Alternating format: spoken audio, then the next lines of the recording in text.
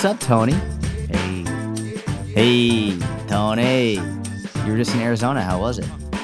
Man, it was awesome. Not as hot as everyone promised me it would be that week. So I got lucky. It was like high of 98. But it's dry heat. So I didn't think it was that bad. It's funny. Like, I've done stand-up comedy a few times in my life. And I love stand-up comedy. I absolutely love it. And one of the things I love about stand-up comedy is a good stand-up comedian can take the most regular, normal, mundane things and make it absolutely hilarious. And one thing that I've always wanted to do a sketch on and see like if I can find a way to make it funny or not is it is impossible for anybody to discuss Arizona without bringing up the heat and specifically the dry heat. It is always it is constantly like as soon as you bring up Arizona, someone's like, but it's a dry heat every single time. You know, that's such a good point. But for me, it was a revelation. Like I had heard that a million times. I didn't even realize I was repeating a trope when I said it. Because when I was there, I was like, it's 90 degrees and it's not that bad. Yeah. Yep. It's true. I hadn't experienced that before. Yeah. It's funny. It's the same here in Dallas. And I think it's probably slightly more humid here than it is in Arizona. But it's the same thing where it's like, it'll be like 98, 102. And I'm like, this feels amazing. Whereas I grew up in the Northeast, and in the Northeast, like it gets to 80 and I'm like, ugh, just feels like I'm walking through a steam room. It's just awful. Yeah. Yeah. DC's not much better. Do you prefer saunas or steam rooms, like a dry heat sauna or like a more wet steam room? I don't know that I've spent enough time in either to have a preference. I've been in like the sauna where they have the hot rocks in the middle and you pour water. Love that. So is that a steamer or a sauna? No, that's a sauna. That's a sauna. Yeah, but there's still steam. Yeah, it can get a little bit heavy in there, but like that's definitely still a sauna. Yeah. Steam room is heavy. Like it's so much steam you can't even really see it. Like sometimes it hurts to breathe in through your nose for whatever reason. Like I don't even know why that happens, but like sometimes in a steam room, like it'll like sting my nose when I like take a deep breath in, and I don't like it. It sounds like you're breathing in tiny particles of boiling water. That's what that sounds exactly like to me. Right. That can't be good for you. I mean, I'm not going to get into the science, but I know just from a preference perspective, I love the sauna and I hate the steam room. Yeah. How do you feel about a cold, like an ice, like not an ice bath, but like the cold pool that you go in after the sauna? It's not like icy, but it's cool. Got it. Not like the ice baths. Just like, yeah, I think that can feel nice. That they can feel refreshing. Yeah. Me personally, I love heat and I hate cold. Like anything cold, I hate it. I absolutely, unless it's like an ice cold refreshing beverage. Otherwise, like I don't like putting my body into cold environments. It's just, I fucking hate it. The heat all day, love it. Sweating, I sweat anyway. I sweat peeling an orange. Sweat, like I don't care. The cold is just the worst. Yeah. Yeah. So I'm from Chicago, and invariably not a single human being can bring up Chicago without being like, oh, but it gets so cold in the winter. That's so true. It's so true. Yeah. And the first thing that people talk about with Chicago is the cold. It's exactly right. All right, man. So today we're doing a Q&A. Nice. People can't hear the nod, Tony. Yeah, I know. I realize that. I'm sorry. I will nod verbally from now on. All right. So I picked out a bunch of questions from my Instagram Q&A. Figured we'll just go through them and we'll just answer them one by one. We'll have some conversations around it.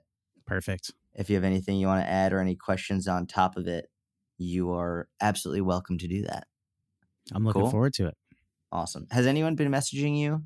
Actually, no, because I haven't published any of the podcasts that we've done yet. But soon, people, if you're listening to this one, You're probably listening. This is the fourth one we've recorded together over the last month and a half or so. Yeah. And I haven't published any of them yet. I'm just really bad with publishing stuff. Like it could be all done.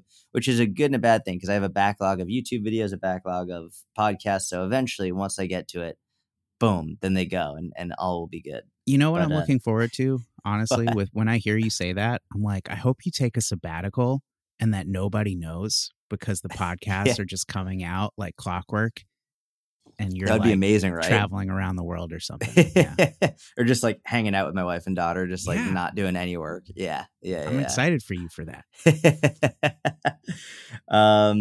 Okay. So, I got a really nice message from a woman named Jackie yesterday. I just want to share it because I think this is relevant. She sent me a screenshot and I've never spoken to this woman before in my life. I've never spoken to her. So random message from someone I haven't spoken to, but it was very kind. And it was a screenshot of a kettlebell video that I made a few years ago. I believe this one was from like 2018 or 2019. And she said, "Hey, Jordan, I was just Googling kettlebell swing videos. And I saw the first one I saw was this one from 2018, 2019, the screenshot she sent me. And then the second one I saw was one that you did in 2014 on YouTube." And she said, "You went from a timid and maybe a little nervous young kid to blatant with a Boston accent. And I love them both. I love seeing how far you've come and you growing your adorable family. Thanks for all the great content." I really like this for a number of reasons. Number one is I've been making content since July of 2011. I've been doing this for a long time now. It's been almost 12 years. Mm-hmm. This July it'll be 12 years, which is crazy. And so many people, and I know like people with a large audience say this all the time, but so many people ask me. I'll be honest, if no one asked me. Yesterday I posted on my story, like nobody asked me, but like this is what I do in the morning. And but all the time people are like, how do you get more confident on camera? How do you make better content? It's like I've been doing it for almost 12 years. And the number one thing is if you want to get better at anything, but especially making content, but literally anything, just you got to do it. And you have to understand that you're going to suck at it in the beginning. You will suck. There's no way around it. And I think you should embrace it. You should enjoy being a beginner because when you're a beginner, there are no expectations on you to be good. That's the best part about being a beginner is you're a beginner and you can always fall back on being a beginner. I think the better you get, the more pressure there becomes, right? It's like there's no pressure on little kids playing t-ball. No one cares. They're brand new. They're fresh. But as they get older, they go to middle school, they go to high school, they go to college, they go to minor league, they go to pro ball. The pressure increases, the stakes increase. So if you're a beginner, I mean, embrace it and just be okay sucking. And if someone says you suck, be like, yeah, of course I suck. I'm a beginner. What's your excuse? Right? It's like, so that's number one. And the other thing is, and this is sort of like an undertone to it, where she found a video from 2014 and a video from like 2018 or 2019 about the same thing, a kettlebell swing. I make content about the same stuff over and over and over and over and over, mainly for a couple reasons. Number one is I have my scope of expertise that I'm not willing to make content about things I'm not an expert in unless I explicitly say, hey, this is just conjecture. Like this is not advice or anything. This is just me spewing what I think. But if you're going to make content about your area of expertise, no matter what your area of expertise is, there's a limit to that. And you're going to have to make content around that same thing, the same general topics. For me, it's strength training, nutrition, overall health and wellness, behavior change. Like these are my areas of expertise. But even within strength training, there are clear demarcation lines, right? Where it's like kettlebells. That's what I started with when I was a young kid as a teenager. I know kettlebells and I know the power lifts and I know general strength training. You get me talking about the clean and the snatch. That's not my area of expertise. I don't know Olympic weightlifting. I don't know the clean and the snatch technique well enough to give like real in-depth technique videos on it. But even then within kettlebells, like I know kettlebells, but like the kettlebell sport is a separate topic entirely. So I would never talk about kettlebell sport because it's different. I know all about weightlifting and all that, but I wouldn't talk about CrossFit necessarily because That's a separate sport that I haven't taken part in. So you're going to be, if you want to get good at something, do it over and over and over and over again, no matter what. The beginning is going to suck. And then also, if you're talking about something and you're trying to teach, I would be very aware to stay in your lane and understand that you're going to make content around the same topics over and over and over again. And that's the name of the game. Yeah. What was the Bruce Lee quote? I'm not afraid of the man who's practiced 100 different punches one time. I'm afraid of the man who's practiced one punch 100 times. Yeah, that's something like that. You have the gist of it. Yeah. I'm not afraid of the man who's practiced 1,000 kicks There one it is. time. I'm afraid of the man who's practiced one kick 1,000 times. Kicks Yeah. in 1,000, those are both more impressive than punches in 100. So. It might even be 10,000 if I'm being honest. But yeah, you get the gist of it. You do the same thing over and over and over and over again. And this is something that I think is lost in social media these days, where you look at someone who, even for example, you could go back to the thing that you were just saying, where I hope you're traveling the world. It's so easy for people to look at what someone else is putting online and assume that that's actually what their life is, and assume that that's what their life is supposed to be, that everything is supposed to be crazy, new and exciting. And I think we're in a place in society right now, globally, in which any moment of boredom is seen as bad.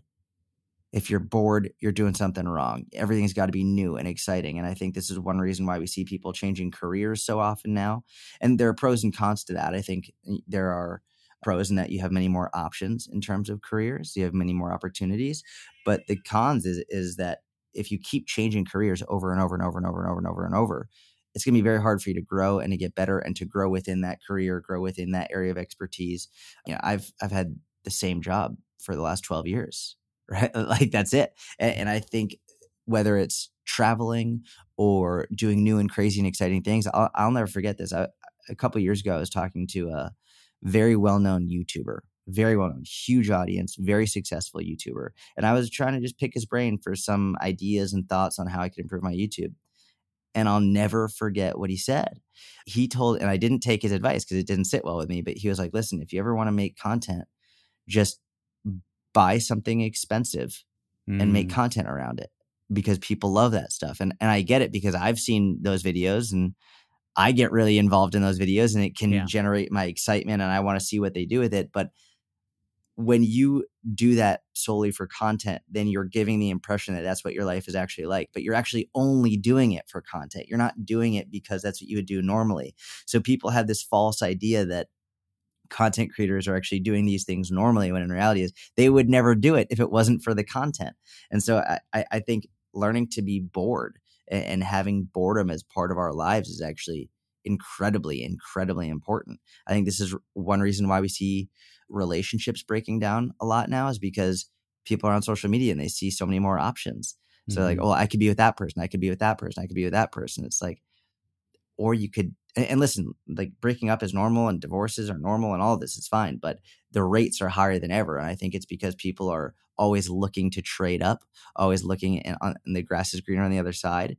And it's like, yeah, you could break up, especially if it's not a good fit, or maybe just try and develop a stronger connection with the person you're with and understand that the first 6 months to a year of a relationship, in any relationship, is going to be very different than years after that. Like it's constantly changing, and there's nothing wrong with boredom. There's nothing wrong with things not changing all the time. Like that. I think the majority of life is pretty boring, and there are moments that are very exciting, but like not every day is supposed to be ridiculously exciting and outrageous. That's just not normal. Yeah.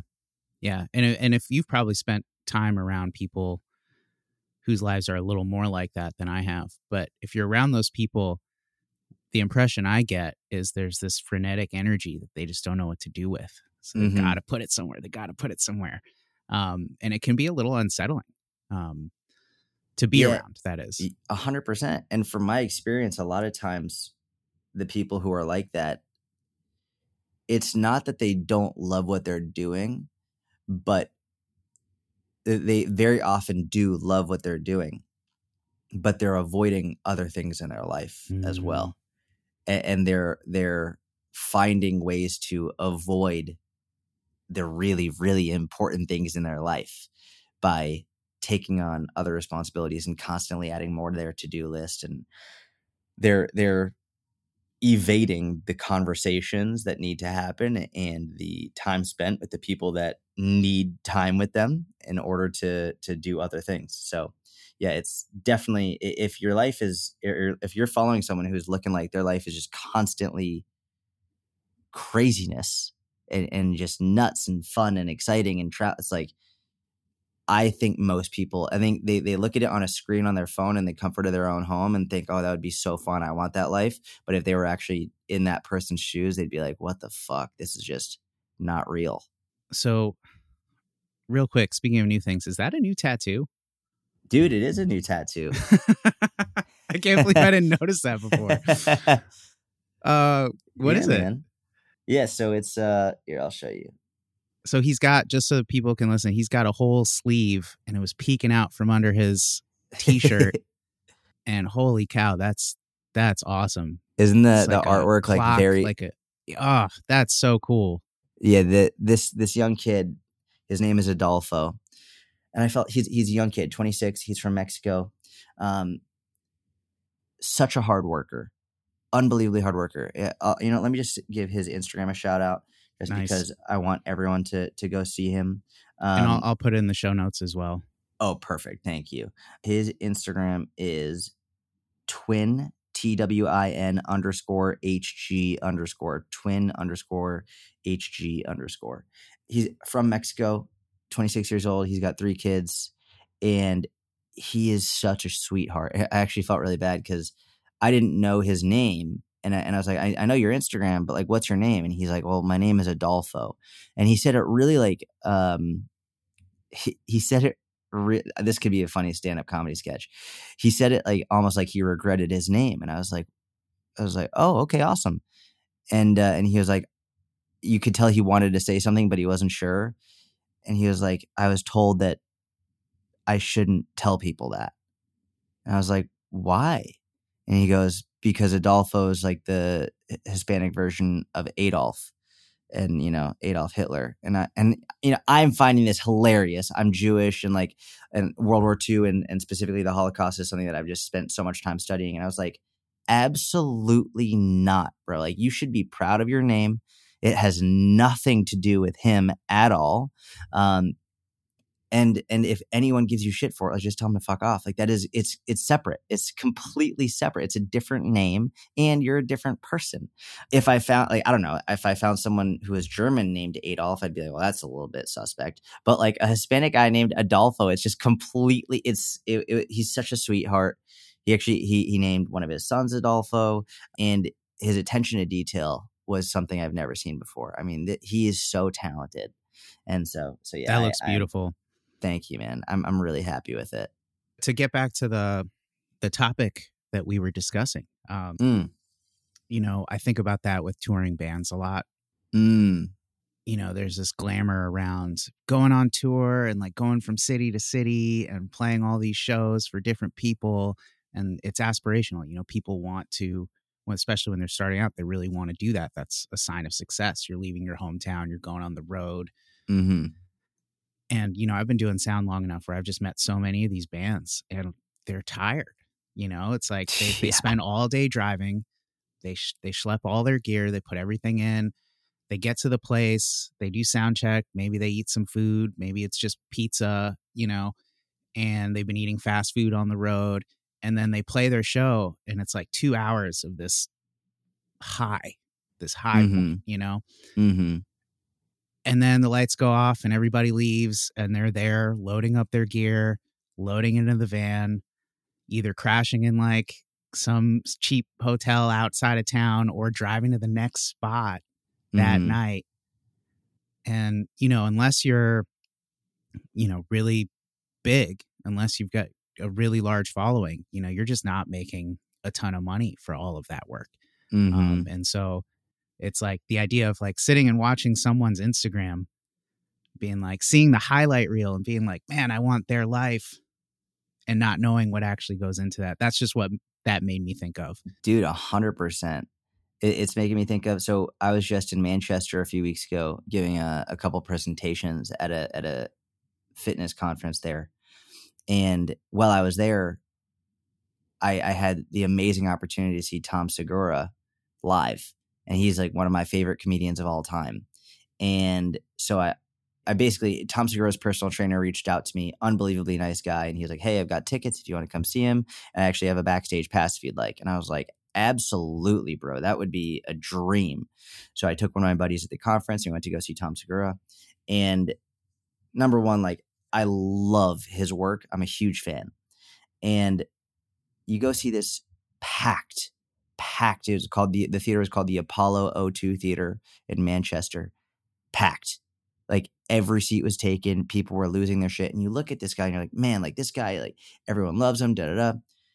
That was his 302nd show straight.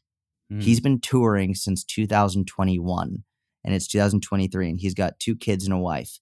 It's like this guy's been on the road for 2 years. This is his 302nd show straight. Yeah. Just think about that. Like he's giving an hour plus stand-up comedy special that he's given 302 times.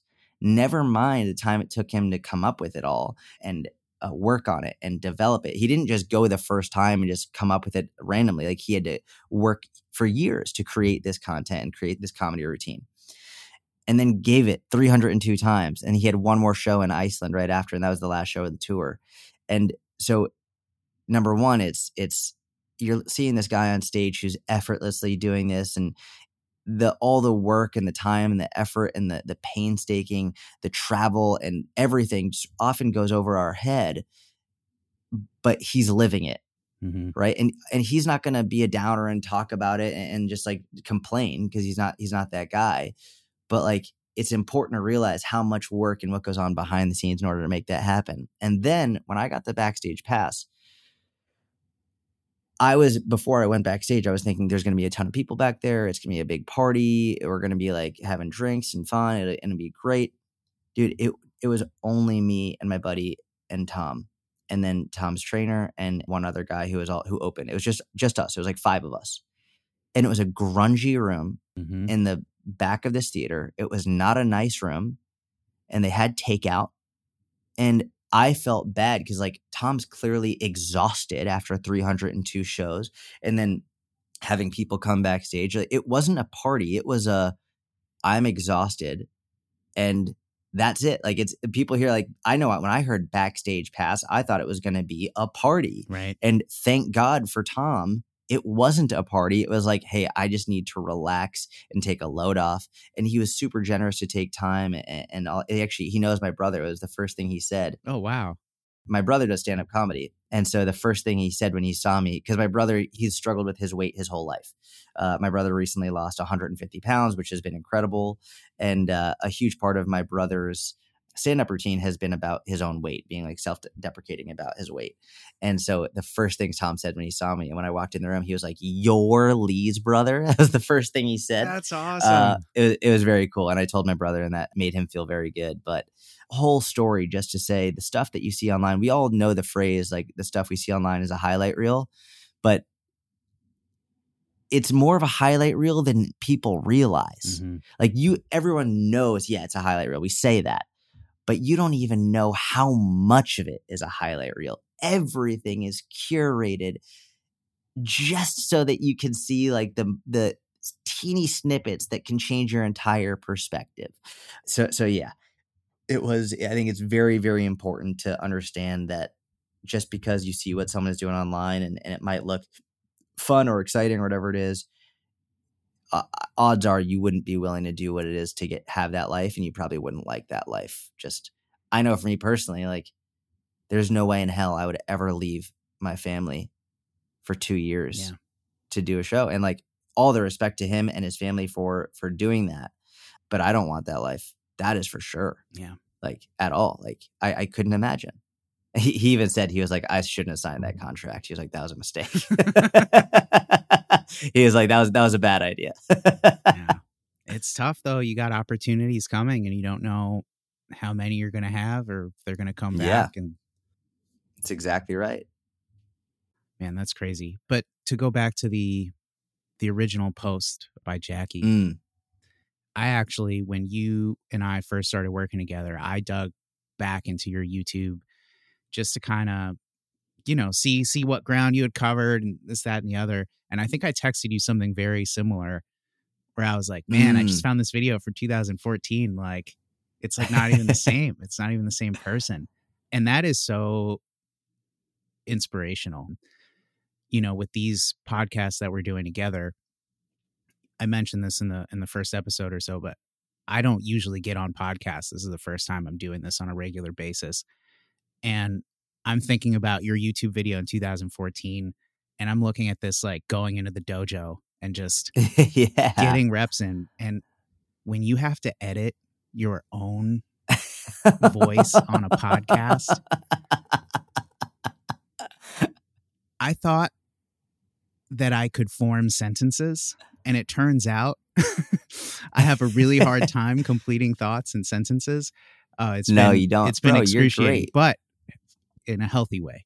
It's been really cool to think about this as a skill and to learn. I love that about it. So I'm excited. And I think you're great, bro.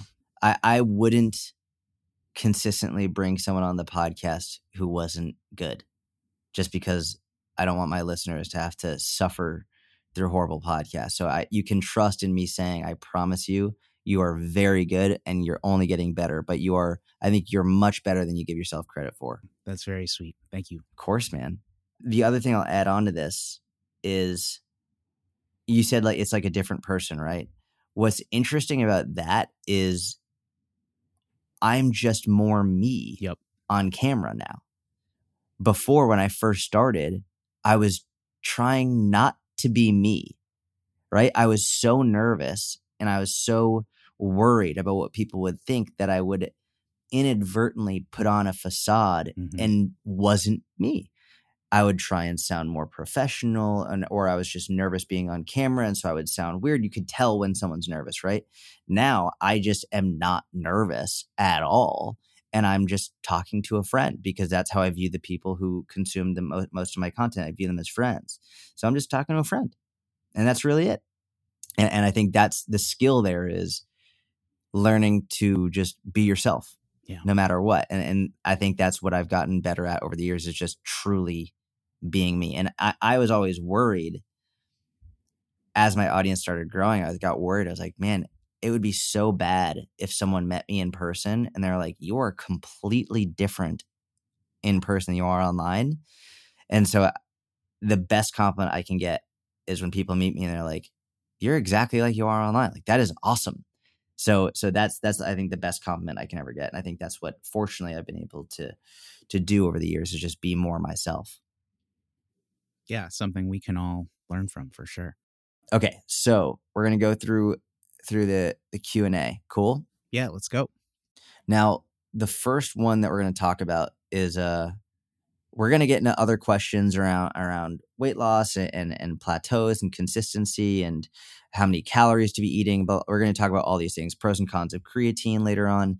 The first one I'm gonna start with is partly because it's the question I want to answer, and it's also because I actually have a big announcement about it that I'm very excited about, that I want to tell people about, because I'm embarking on a new journey, a new business journey that I want to tell people about, that I think is going to be, I'm very excited. It could be a huge failure. I could lose a lot of money, and it could be a huge failure, but I want to explain it. So someone asked me a question yesterday, and ever since I started doing jiu-jitsu, I started getting these questions. Someone said, how do I balance between jiu-jitsu and strength training? How do I like balance my training between those two? And I'll talk about that in a second, but I'm very excited that I'm officially starting a company around, it's going to be an app for jiu-jitsu athletes, whether you're just a hobbyist or a competitor, for jiu-jitsu workouts. It'll be, and I don't know the name yet, and I don't I'm working on all of this. It's in the early stages of development. The app is in the early stages of development, and I'm going to be very transparent with all of it. But what I want to say is, while I am creating this, and I'm telling you now, this is not going to be a company that I want my face or name behind, unlike Sciat Fitness, which is my name and it's my face and it's me. This is a company that the name will have nothing to do with me. The logo will have nothing to do with me. And well, in the early stages, people will find out about it because they know me. My goal is that as it progresses and builds, people will be signing up for it who have no idea who I am, who have never heard of me, and they'll use the app and they'll still never know me. They'll never know who I am. They just enjoy the app, they enjoy the workouts, and they enjoy the benefits of it. This is a very different business venture than I've ever done before, and I'm really excited about it. But I'm going to be as transparent and honest about it as I possibly can, just because I think it might be beneficial for people to learn about the early stages of something and building this type of business. So I'm creating the app right now. In terms of the initial estimates for the cost, just for the first iteration of the app, I was told it would be between $50,000 to $60,000 just for the first iteration, and that's just an estimate. It'll probably be more than that, and that every update thereafter is often usually between like $10,000 to $40,000, depending on how intensive the update is. So anytime someone's like, "Oh, this seems a little bit expensive," I'm like, do you know how much it costs to create the app in the first place? So that I'm very excited about. And I just wanted to the wheels are in motion right now. It's still super early, but I wanted to say that because I'm excited. And I also, this could be a huge flop. It could be a huge flop. I could lose hundreds of thousands of dollars and a lot of time and effort and energy. But I think one thing I take very seriously about having an audience is I want to show people the truth as often as I can. And if this is a huge failure, I want you to see that from start to finish. I want you to see, like, listen, this is how much I put down. This is how much I lost. This is how much time, all that. If it's a huge success, cool. I want you to see it. And I want you to see the failures along the way. But yeah, so that's what's going on with that. I will say, if we could talk about sort of creating the balance between jiu-jitsu and strength training, just like to give a little bit of insight into that. This is something I've been wanting to do since I started jiu-jitsu. I've been wanting to create something for jiu-jitsu athletes since before I started jiu-jitsu. But one of the reasons I started jiu-jitsu is because I knew I had to experience it and reach somewhat of a high level before I actually could give great advice on it. And I've been doing it now for about 4 years, training between 4 to 6 days a week, every single week. And my idea was I'm going to wait until I get to purple belt, because purple belt is the first advanced belt. Okay. And so you go white, blue, purple, brown, black. And to get your black belt usually takes about 10 years. So the saying in the jiu-jitsu community is it takes longer to get your black belt than it does to get a medical degree, which is, it's true. Like it's different than taekwondo or karate or any of these other martial arts where it often will take like 3 to 5 years to get your black belt. Jiu-jitsu, it's a much longer and more arduous process. So I was like, I need to wait until I get my first advanced belt before I can really try and create this. But through the last few years, like 4 years of training, I've been trying my absolute hardest to figure out how can I create a balance between strength training and cardio and jiu-jitsu.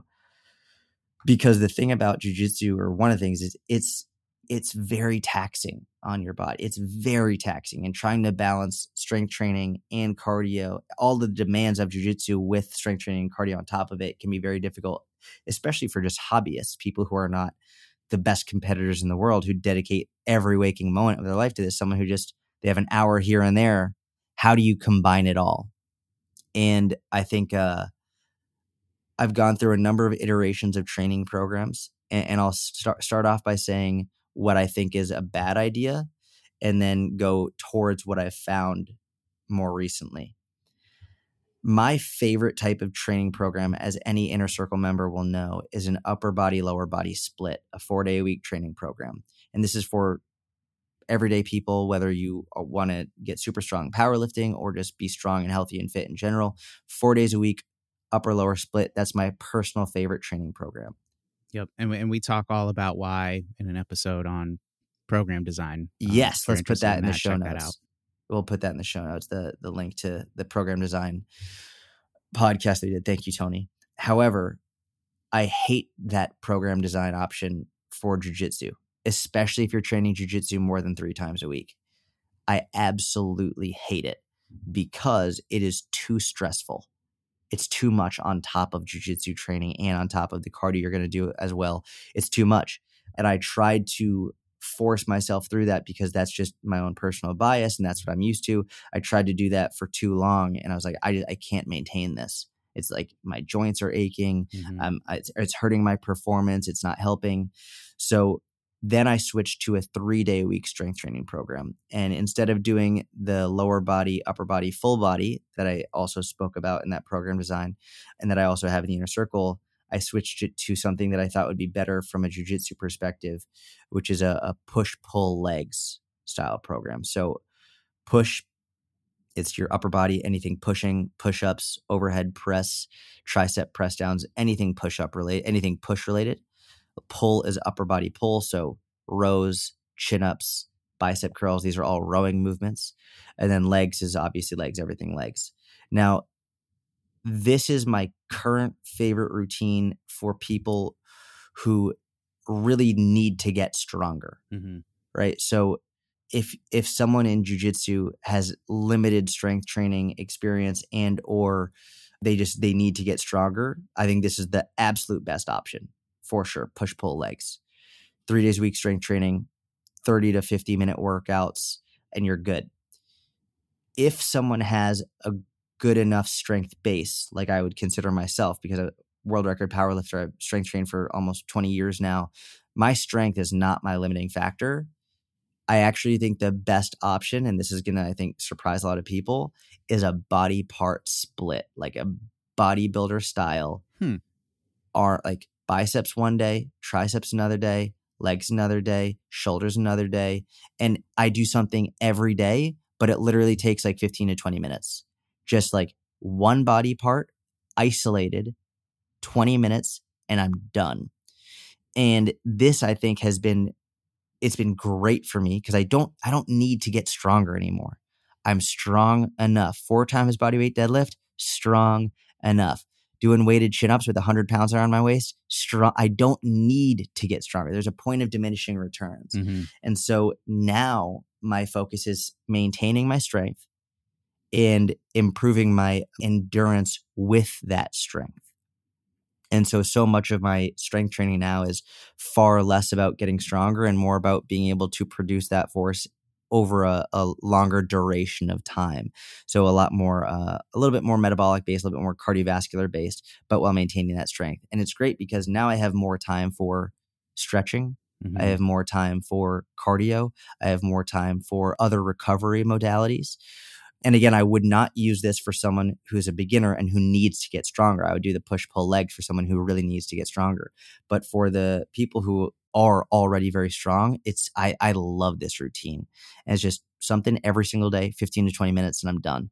Like 3 exercises and I'm out. And what it sounds like is you're also not going to go into your jiu-jitsu sessions fatigued because you're not doing full body compound stuff. You're not really loading the whole body in that way. Yeah, that's exactly right. I mean, on the lower body days, like on the leg day, I'll lift relatively heavy. But the cool thing is, maintaining strength is so much easier than gaining strength. Maintaining where you are, and this is true with weight in terms of like body fat. This is true with gaining strength and muscle. This is true in life with maintaining your level of knowledge is much easier than gaining a higher level of knowledge, right? I mean, staying where you are, that's what we're best at. Homeostasis, like that's what we're designed to do. So maintaining strength is actually unbelievably easy. I don't need a huge stimulus or a lot of volume in order to maintain my strength.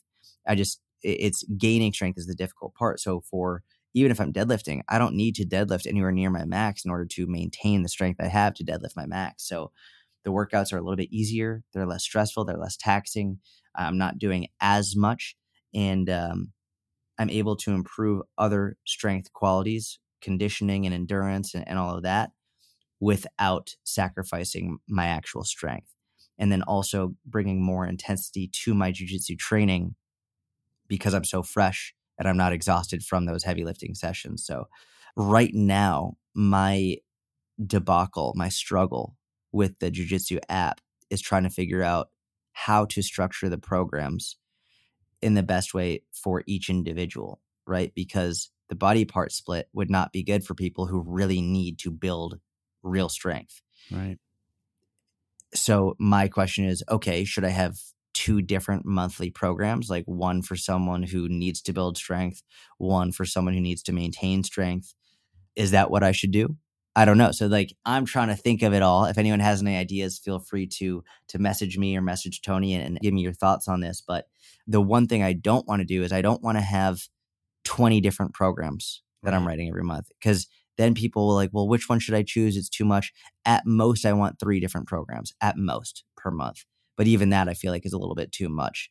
I think 1 or 2 would probably be better. And my debacle is trying to figure out how to structure it. Maybe I should just do one and then go through different phasic cycles. Like this cycle, we're going to do push pull legs. This cycle, we're going to do body part split. This cycle, we're going to do this. Now I'm talking about it. I think that actually does make a lot more sense that way. Yeah. But what do you think, Tony? So I guess the question is this going to be like consistent programming? Like Yes. every month you get new stuff? Just like the Inner Circle. So the Okay. Inner Circle, every month, brand new program, 3 times a week option, 4 times a week option. And there are other programs people can choose from, right? I have a chin-up specialization program. I have a deadlift specialization program. I have a powerlifting peaking program. I have push-up like we have specialization programs, but the vast majority of members just follow every month, brand new training program. Here's the May 2023. Here's the June 2023, the July 2023. And so people will follow the new program every month. And that's what I was thinking of doing with this as well. And I think the advantage of that, as opposed to say, so another model I've seen is people do like, this is X program and it's 8 weeks and you buy it a la carte. And then this is Y program and it's 8 weeks. And they give you like modifications so you can, scale it. But you're like buying a program. With this, you don't really have to think about it. You just subscribe to the app, right? And That's it. Yep. It just takes care of that for you. Yeah. Every month you get the new program, That's exercise cool. videos, everything. Like, you know what you're doing. Yeah. And it's I like that model better than the just buy this program. I've actually found that consistency and adherence is much greater when someone is following it month to month, as opposed to when they just buy the program. I mean, how many times have you like bought something, whether it's a book or whatever it is, and then you don't even read it, right? Like you buy something and you're like really excited about it, and maybe you start it, but then you stop really, really quickly. I've found when you buy something, whether like a subscription type thing, you're far more likely to use it consistently than when you just buy a one-off program. That's the whole reason behind the model of my business. It's not a business model for business. It's a business model for your success. And I've gone through everything before. I've sold the programs. I've done the other types of coaching. Everything I do is designed to try, all right, behaviorally, what are people most likely to stick with? And that's it. Like, and that's why I structure it that way. I think people are far more likely to stick to it because of that. That's awesome. I'd love to hear what people's input would be. One idea that just comes to mind, which I don't think would work, but I'm just going to say for the sake of spitballing. But what if you had a program that's belt based? So like, all right, if you're just starting, if you've never done jujitsu, this is typically what people lack: grip strength, for example, or shoulder stability, or core. You know better than I would. But and then if you're experienced and or an experienced lifter, let's say you're blue belt or up, or you've spent X number of years strength training, etc., you could do this, which is more of a single workout split. It's a great idea. The only issue with that is there are black belts who their bodies are destroyed because they've never strength trained. And the black belt, who is like the most advanced, I would put them on a push-pull legs program because they need the strength. There are some people, some of the highest level jiu-jitsu competitors in the world have never strength trained, which is fucking wild. And so for me, it's not about their rank in jiu-jitsu and their rank in the gym are entirely separate. And one thing I've really wanted to incorporate into the Inner Circle and into my coaching for fitness is a belt system. I've really wanted to, because it's amazing. The belt system is just an amazing visual representation of how far you've come. And I think it's very motivating. Like when you get a stripe on your belt, you get a new belt promotion. Like it feels amazing. The issue with that is I could do it if I was coaching people one-on-one. I could give them a new stripe. I could give them a new belt. In a larger scale program, it would be more. It would have to be based on something like, okay, this person has been this consistent. They've tracked this many workouts over this period of time, so they get the new stripe. Or okay, cool, they've been super consistent for 2 years. You get the next belt, whatever it is. It would be more difficult to really make it make sense. Yeah. You know what I mean? Like, whereas with the one-on-one, you could have a much better idea. So, long story short, it's a great idea, but you might be a black belt in jiu-jitsu, but a no stripe white belt in strength training. And what you might need could have no relevance to how far you've come in jiu-jitsu. So what that tells me is that the act of doing jujitsu over and over again is not actually preparing your body adequately to do jujitsu. That's yeah. To withstand the stresses of jiu-jitsu is probably the most accurate way I could phrase it. Mm-hmm. Yes, dude, the injuries are the chronic pain and injuries that people have who don't strength train. It's devastating. It's crazy because we all know this. I don't think a lot of people understand why, but strength training is one of the best things you can do to prevent injuries. It's one of the absolute best things. It's one reason why I am infuriated when I see young women not strength training, like their coaches. Like when I see young women's sports teams, soccer teams, cheerleading teams, whatever, dude, the ACL blowout rates for young women are so astronomically high. And there are many reasons for it. Yes, the Q angle in their hips, but one of the easiest ways to prevent an ACL blowout is strength training, getting stronger glutes and hamstrings. It's the simplest way to prevent it. And you see a lot of these coaches of young women's sports teams not having their young women strength train. It's like you're injuring them by not having them strength train. And so it's not only important for the performance aspect of actually being able to be stronger than someone else and assert your will and create more force and all that, but just so that you can have more longevity in sport and be pain-free and injury-free. It's the most important thing you can do. Yeah.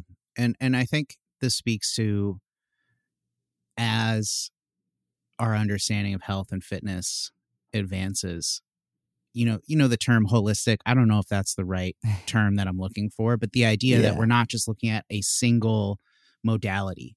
We're not just looking at strength. We're not just looking at diet. We're not just looking at fitness, or we're not just looking at one thing. So if we're talking about martial art, we're not just talking about the practice of learning the martial art. We're talking about other things that work with it in synergy or against it. I think there's something to this, Jordan. We'll see, brother. It could do really well, or it could flop. It could just be a massive, massive failure. But that's one of the reasons I'm excited to talk about it. I was thinking maybe I should keep it secret. That I was like, no, I want to talk about this because I don't know many people, and by many, I mean any people, who start a business from ground zero and share the entire process from genesis to whatever, right? And so I think it might be cool for people to get updates on it, see how it's doing. And I will be fully honest. If it is failing, I will tell you explicitly it is doing terrible. If it's doing well, then I'll tell you. But I think it might give people some perspective in regards to the ups and downs and highs and lows of owning a business. Oh yeah, I'm subscribed. I want to hear the play-by-play. Have you heard of the podcast? I think it's called Startup. I could be wrong, but it's on I've heard of Gimlet. that. I've never listened to it. Check it out, especially the first season. Okay, it's good. Yeah, check it out. It's Okay. basically what you're describing in podcast Oh wow, okay, form. awesome. And it's really well done. And yeah, I think you'll love it and learn a lot, and yeah, all the above. So check it out. I will definitely check that out. Everyone listening, you should not check that out. Just keep listening to my podcast. Stay here. Just joking, obviously. No. But absolutely check it out. But yeah, man. So that's what's going on. All right, should I go to the next question? Let's or do anything it. more? All right, we'll go to the next one. All right, let's see. So this is one that I think is really important, and I answered this on my Q&A the other day, and it got a really good response, so I wanted to reiterate it here. reiterate it here. Someone asked, when you're maintaining, in terms of a consistency level, is 80% consistency good, or should I be higher? And I want to read my response to what this person said, and then we can dive into it. I said 80% consistency is amazing. It allows for enough freedom to really enjoy yourself and have a balance, but also show real results relatively quickly. Keep in mind, 80% consistent is a B minus. So if you're 80%, don't compare yourself to someone who's being 95%, which is an A. They will have faster results. Now, just because it's faster doesn't mean it's better or more sustainable. Long story short, don't compare yourself to someone else. Just focus on you, and between 70 to 90% consistent is an amazing range. And I want to expand on this. I have many people, many clients, many Inner Circle members who, because we have in the Inner Circle app, we have a consistency tracker. You track it and it gives you the percentage range. So it will tell you, all right, you were 68% consistent this month, whatever it is. And it tracks it for you, which for me is the greatest tool I've ever come up with. And I think it's one of the greatest tools, if not the greatest tool for consistency in anything, because it tells you, it gives you a grade every month. You got a C minus, you got a B plus. Like, cool, awesome.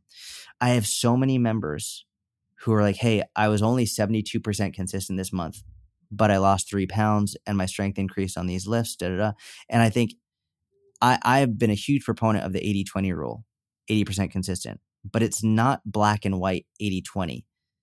I see a lot of people making progress, great progress on 70% consistent, on 65% consistent. Now, generally speaking, the earlier and newer you are to this, the less consistent you can be and still make progress. But the more advanced you get, the leaner you get, the stronger you get, the more consistent you need to be in order to continue making progress. So when I say the range of 70 to 90%, if you're a beginner, 70% is amazing. 70%, 50% consistent. Doing anything better than you've been doing it before is amazing, and you'll see results. Yeah. But as you get better and as you improve, you will require a higher level of consistency in order to continue to improve, especially at the rate that you want. So I think this is where the 80-20 rule makes sense in the world of averages. But it's so funny. I've just seen so many Inner Circle members say things like 68% consistent, 72%, 74%, and they'll share it. And they'll also share their results. I'm like, this is fucking wild. It's like you're making insane progress without even being as consistent as people think they should be. And I love that, because the more balance you can have in your life, the better, in my opinion. And if that means, like, if you're making amazing progress and improving your health at 70% consistent, and then you're enjoying yourself and you're going out and you're not obsessing over fitness, I think that's what we should strive for. We should strive for it taking up the least amount of mental and emotional energy as possible while still making progress. And so it's the range is going to change based on the individual, but that's what I would say in regard to an 80% consistency rate. Yeah, and to your balance comment, you often say if someone's at 100% consistency, that actually makes you more worried than if they're at 70% consistency. Oh yeah, absolutely. And I totally agree with that, dude. 100% consistency. If someone's 100% consistent month over month, they've got a problem. That's a disorder, and I don't say that lightly. That is a disorder, because in order to maintain 100% consistent, and actually I should clarify. If consistent, it depends on what consistent is, what you define as consistent. If consistent is getting 10,000 steps a day and you're 100% consistent, that's not necessarily a disorder. That's fine. Like, there are many ways to do that in a very healthy way. If consistency for you is perfectly hitting your calories every single day, perfectly hitting your protein, your calories, your fats, your carbs, never missing a workout, and you're 100% consistent for 6 months straight with that, that's a disorder. Yeah. Because inevitably over that 6-month time frame, there will be birthdays, there will be holidays, there will be days where like, who knows, maybe there's a family emergency. If there's a family emergency and you're worried about hitting your calories, that's a fucking disorder. That's a big problem. If there's a vacation and you're really worried about hitting your calories and you're on vacation and you perfectly hit your calories on vacation, that's a fucking disorder. These are things where it's like it's too much. It's too much in your head and you need to fucking chill. And if you get mad at me saying that it's a disorder, that should trigger you even more to say there's something wrong that I really need to address. Because if it makes you mad when you hear me say that you're being 100% consistent for in outrageous extremes, Yeah. that's a big problem. Now, if you're a high level competitor and your income depends on it, cool. That's fine. It doesn't mean you don't have a disorder, but it means that like you're doing it because that's your job. And like sometimes you need to go to extremes for your job. I was just talking to my buddy Sean about this yesterday. If you're not a competitor and you're just a hobbyist and you're doing this because you want to enjoy it, but you are so strict and rigid with yourself and you will not allow yourself to have one off day, that is a disorder and you need to relax. You need to step away from it and be okay not being perfect. If you're constantly 100% perfect, it's not perfect. It's prison. Or maybe you need to join the sport, you know? And I would actually caution against it because, dude, I know a lot of people. This is one of the reasons why so many people get involved in bodybuilding and physique competitions and all of that, because they're so obsessed with it and they need to justify their obsession. And I'm not saying everyone who does it and all of that. I'm not saying everybody, but there's a lot of research is coming out, and intuitively, we just all know this. But there's a lot of research coming out now, which is it's unique and interesting to see that the highest rates of body dysmorphia are among figure competitors, bodybuilders, all of them. And what a fucking shocker! They focus on their body all day, every day. It's all they think about, all they talk. It's like that's what they look at. So they judge themselves. It's how they judge others. Of course, you're going to have the highest rates of body dysmorphia. You're literally stepping on stage, being judged by other people on your body. So of course, and I've actually worked with a number of physique competitors and bodybuilders, not to improve their physique, but to improve their mindset. And I know a lot of them stay in the sport. They deliberately stay in it, not because they like it, but because that's the only way that they can continue to stay that lean as often as they are. When they are competing, when they have a competition day in which they have to step on stage, they can always use that as a fallback to say, well, I have a competition, so that's why I'm bringing my food to Thanksgiving in a Tupperware. That's why I'm not enjoying myself. That's why I'm counting my calories on vacation, because they can always fall back on, I've got a competition that I need to prepare for. It's like, it's not healthy, man. It's eating people's lives away. It's just not good. So I would say if your income is dependent on it, that's a separate discussion. Sometimes you don't always have that choice. But most people who are competing in these shows and doing these things, they're paying to compete. They pay an entrance fee. They pay for their bathing suit or their whatever they're wearing. A lot of them have to wear wigs because, especially the women, they're losing their hair. They've got to put wigs on. They're paying for the tans. They're paying for all of it, right? It's like, if your income is dependent on it because you're getting paid to do this stuff, that's one thing. But if you're paying to further your disordered habits, that's a big problem. There it is. That's it, Tone. All right. Let's see. Let's go to another question. All right. Here's a question. Someone wrote, Christine Elise wrote, what are the pros and cons of creatine? This is a really good question. There's a lot of discussion around creatine in the last few years. And actually, not even just the last few years, for many years, even since when I first got in the industry in like 2006. There was a lot of discussion around creatine. So it's not new. I remember wanting to take creatine when I was a kid. My mom wouldn't let me take it because she thought it was a steroid. So it's not a steroid. It is it's not a steroid at all. It's very safe to take. But it's not necessary at all. And I want to make this abundantly clear. It is 100% not necessary for anyone to take. By definition, it is a supplement. And by the definition of a supplement, it is supplementary if you would like. And I know a lot of people feel like these things are, oh my God, I need to be taking it. It's going to make huge gains. It's going to completely change my entire life. No, it's not. People think you start taking creatine, all of a sudden your max deadlift goes up 20 pounds. No. Practically speaking, you start taking creatine, what might happen is if you're doing bicep curls with 20 pounds for 8 reps, maybe you'll be able to get 20 pounds for 9 or 10 reps.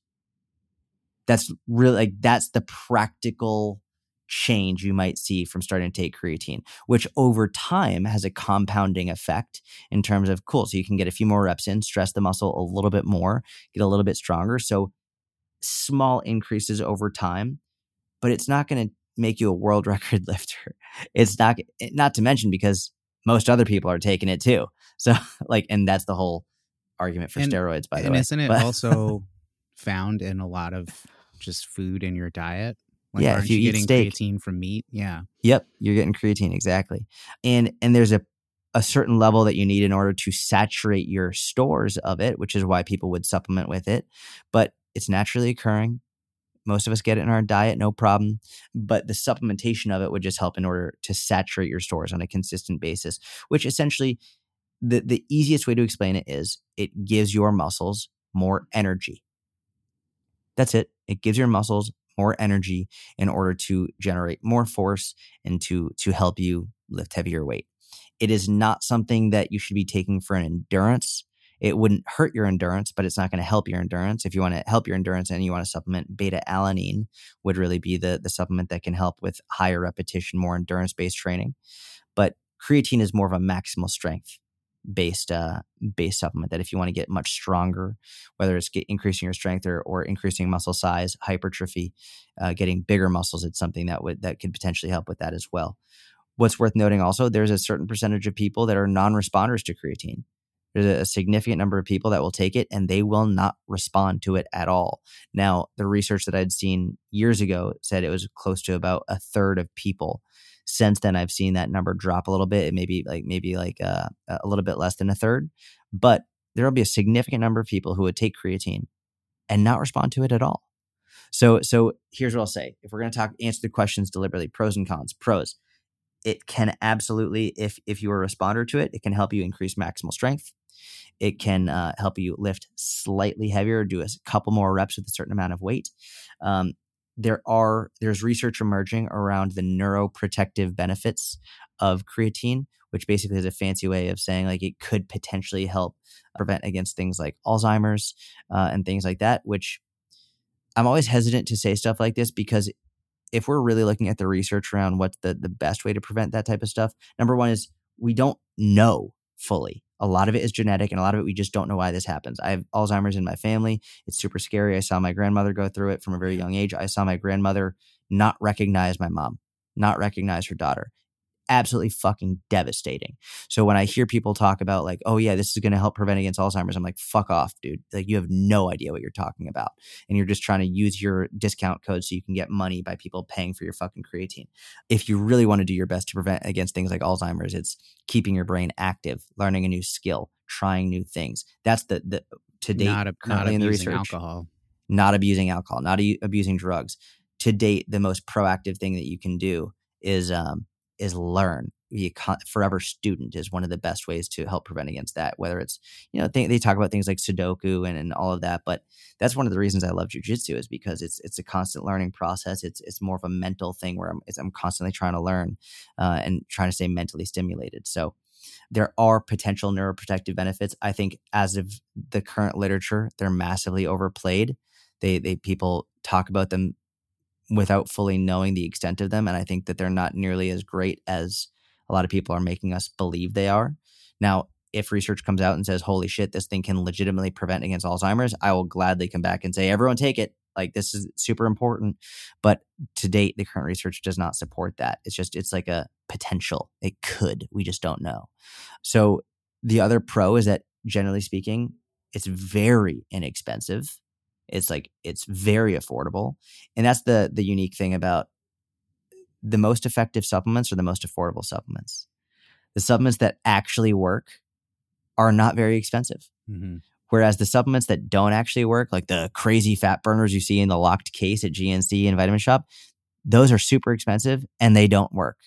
The more viable something is, especially in the supplement industry, the far more affordable it is. So it's great. It's very, very affordable. It's very safe. There are many different types of it. Creatine monohydrate tends to be the most readily available form in powder form. It can, in some people, one of the cons would be it can cause some gastric distress, stomach upset. I know for me, monohydrate does do that. So if I'm ever taking creatine, I would just take micronized creatine in powder form, which is a bit more expensive, but the rates of stomach gastric issues are far lower. What's the difference besides the effect? Like, what is monohydrate versus micronized? Dude, I have no idea. I don't know. I don't know what they do to micronized. Mm-hmm. Let's actually quickly Google it. Difference between monohydrate and micronized creatine. Let's just see what a quick Google search says. The key difference is that monohydrate is available as a pill, powder, or capsule, whereas micronized creatine is available as a powder that has creatine with very small particle size. Got it. So it's just apparently smaller particle size, which might have a lesser effect on, or lesser negative effect on your stomach. I don't know if this is true. Enhanced solubility is what I'm seeing. So that makes sense. Yeah, it's just smaller particles. Yeah, got it. Okay, cool. Yeah, that makes sense. And I love that because it's like, it's not a complex answer. It's not like, well, it has like these unique properties. It's fucking smaller. That's all it is, right? This is like this is my brand of fitness. It's like, it's just fucking smaller. I love that. That was perfect. So yeah, if I was going to take it, which I haven't taken creatine in a long time, I would take micronized creatine. And why don't I take it? Well, because I hate taking shit and I hate remembering to take it, and you have to take it every day. I take my blood pressure medication every day, right? I take that, but like, I don't want to have to remember a million different supplements to take. And so yeah, it's just, would it increase my strength slightly? Yeah, it would. Is it worth it for me? Nah. If I was competing in powerlifting, yeah, I would probably take it because I'm competing and I want to get the most edge that I can out of everything. Unless you're the 1/3 of the population that's a non-responder. Which I should say, I haven't looked at the newer research around that, so it could be less or more, but my gut tells me it's a little bit less than that. But yeah, unless you're a non-responder, in which nothing happens whatsoever, in which case the big con is you're just wasting your fucking money. Like, and that's all it is. I just think it's funny that the first place people go when they start getting into fitness is supplements. It's the first place they go. And it's so fucking funny to me when it's like you haven't been consistent with strength training. You're not consistent with your sleep. You're not consistent with your protein. You're not consistent with your calories. And the first place you're going is creatine.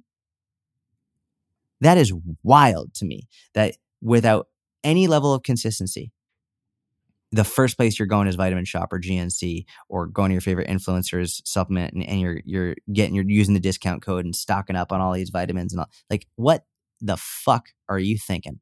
For what it's worth, that's exactly what I did when I first started lifting. Yeah, I think it's what most people do. Yeah.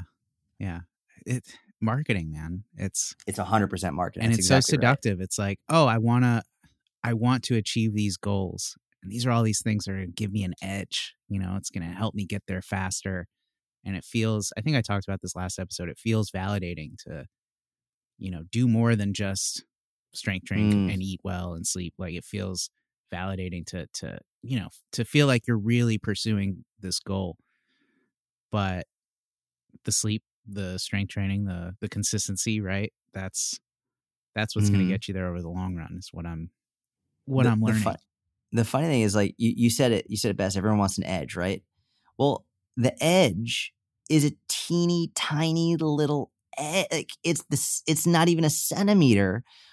The broad strokes are you working out 3 to 4 times a week? And when I say working out, I don't mean looking at your phone and doing a couple sets here and there and then leaving the gym. I mean, like, are you fucking working out? Are you trying to improve? Are you lifting heavier? If you're lifting and you're not making grimacy faces, you're not lifting heavy. You're not lifting heavy enough. Even now, when I'm not trying to get stronger, I'm still doing, like, I put out, there's a video on my story right now of me doing an exercise from last night for my adductors and hip mobility. And like, I'm making that scrunchy face. Like, it's really difficult if you're not working out consistently and you're not trying hard during your workouts. And when I say consistently, I don't mean for a week or for a month or even for a year. I don't think anybody, if I was in charge of like the fitness world, if there was like a president of the fitness world and I was the president in this fictitious world, I would Mr. not President, allow. we have a situation. Dude, I would make a law. And by the decree of the president of the fitness world, this law would not allow anybody to buy any supplements unless they were consistent for 3 years with their workouts, with their nutrition, and with their sleep.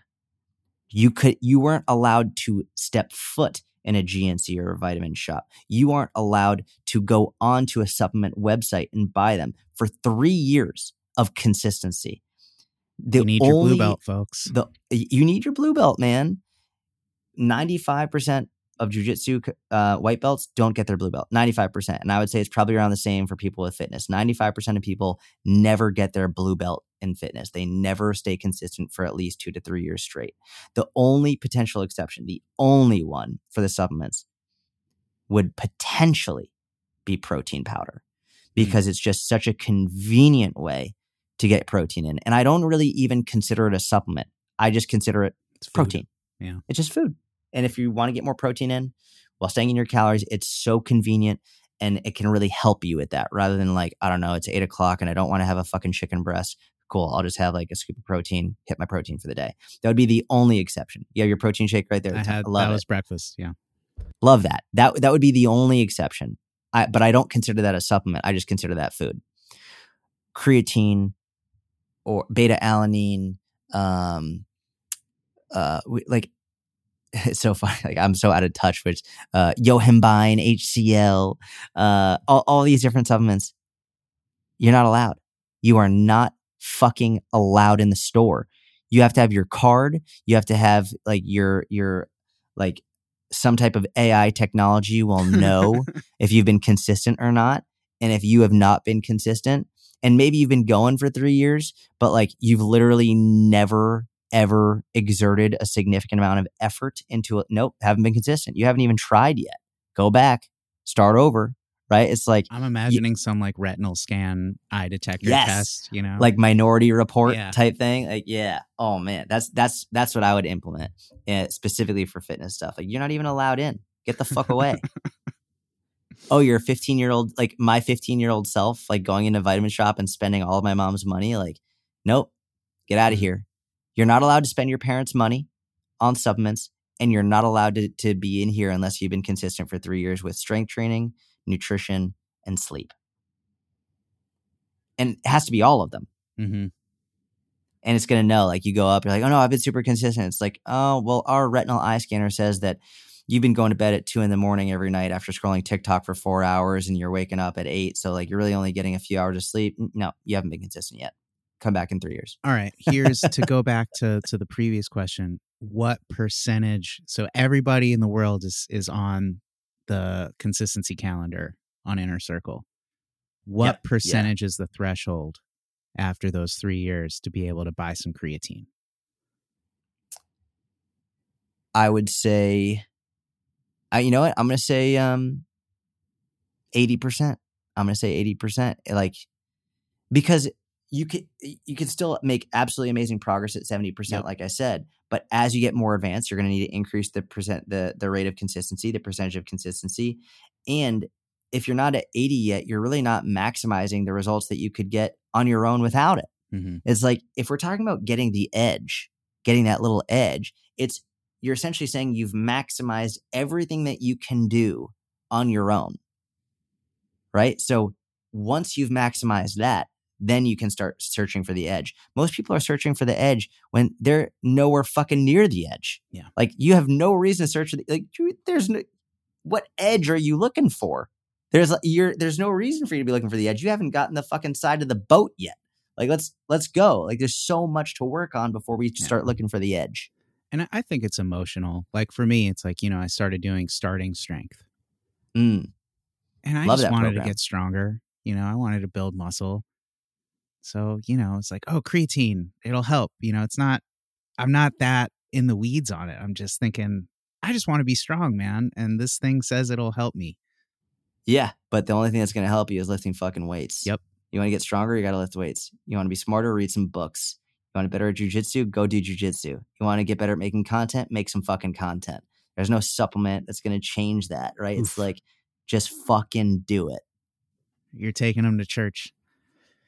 Synagogue, baby. Nice.